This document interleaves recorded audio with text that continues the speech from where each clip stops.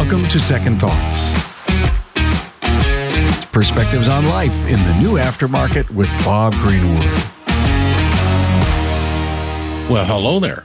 Hey, I had a second thought lately. The word training. Think about it.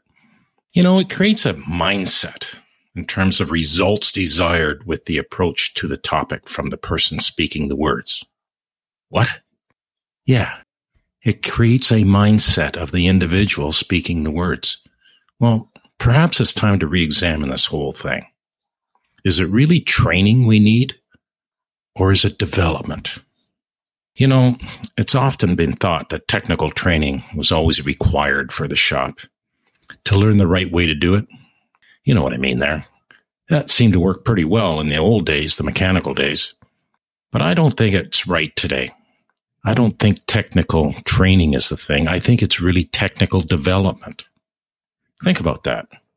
You gotta find a technician has to have diagnostic skill today.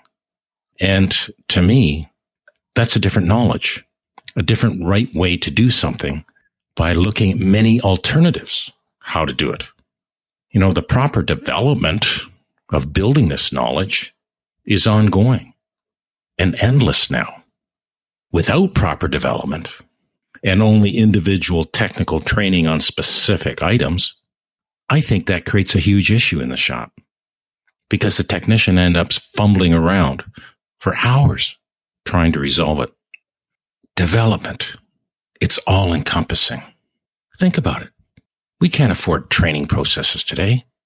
We really require development processes. And the same can be applied to business management training. It's really business management development today. Look at the old days of training. I was quite amused by it. I was sitting back and I was looking at how companies were training the shop owners out there and getting them all hyped up. They were pumped. What were they trying to do? Get them pumped for immediate sales. That training seemed to work back then, but you know what? It didn't last. That whole hype disappeared in 2 to 3 weeks. Hype training lacks the test of time. I think we have to change that. We don't need a fire under the bum. We don't need that kind of training, that high-end motivational stuff. We need a fire in the belly today. That's different. It creates a different business knowledge at a depth level, in my opinion. And it creates a gnawing inside to get things done. Think about that. I'm sure you've had that too. A fire in the belly. You're going to get it done, no matter what. That creates a business development atmosphere, not a business training atmosphere. Development, it gives us the tools in the form of proven business concepts. We can embrace those concepts, can't we? Yeah, I think we can. I'm going to understand it. Once I understand it, I believe it. Once I believe it, I start implementing it. And this behavioral development is very personal. I've been through that myself, and I'm sure you have too. Because business development doesn't limit responses. It increases behavioral responses from every angle you're thinking about it, due to your depth of perspective. I've seen that all my life now.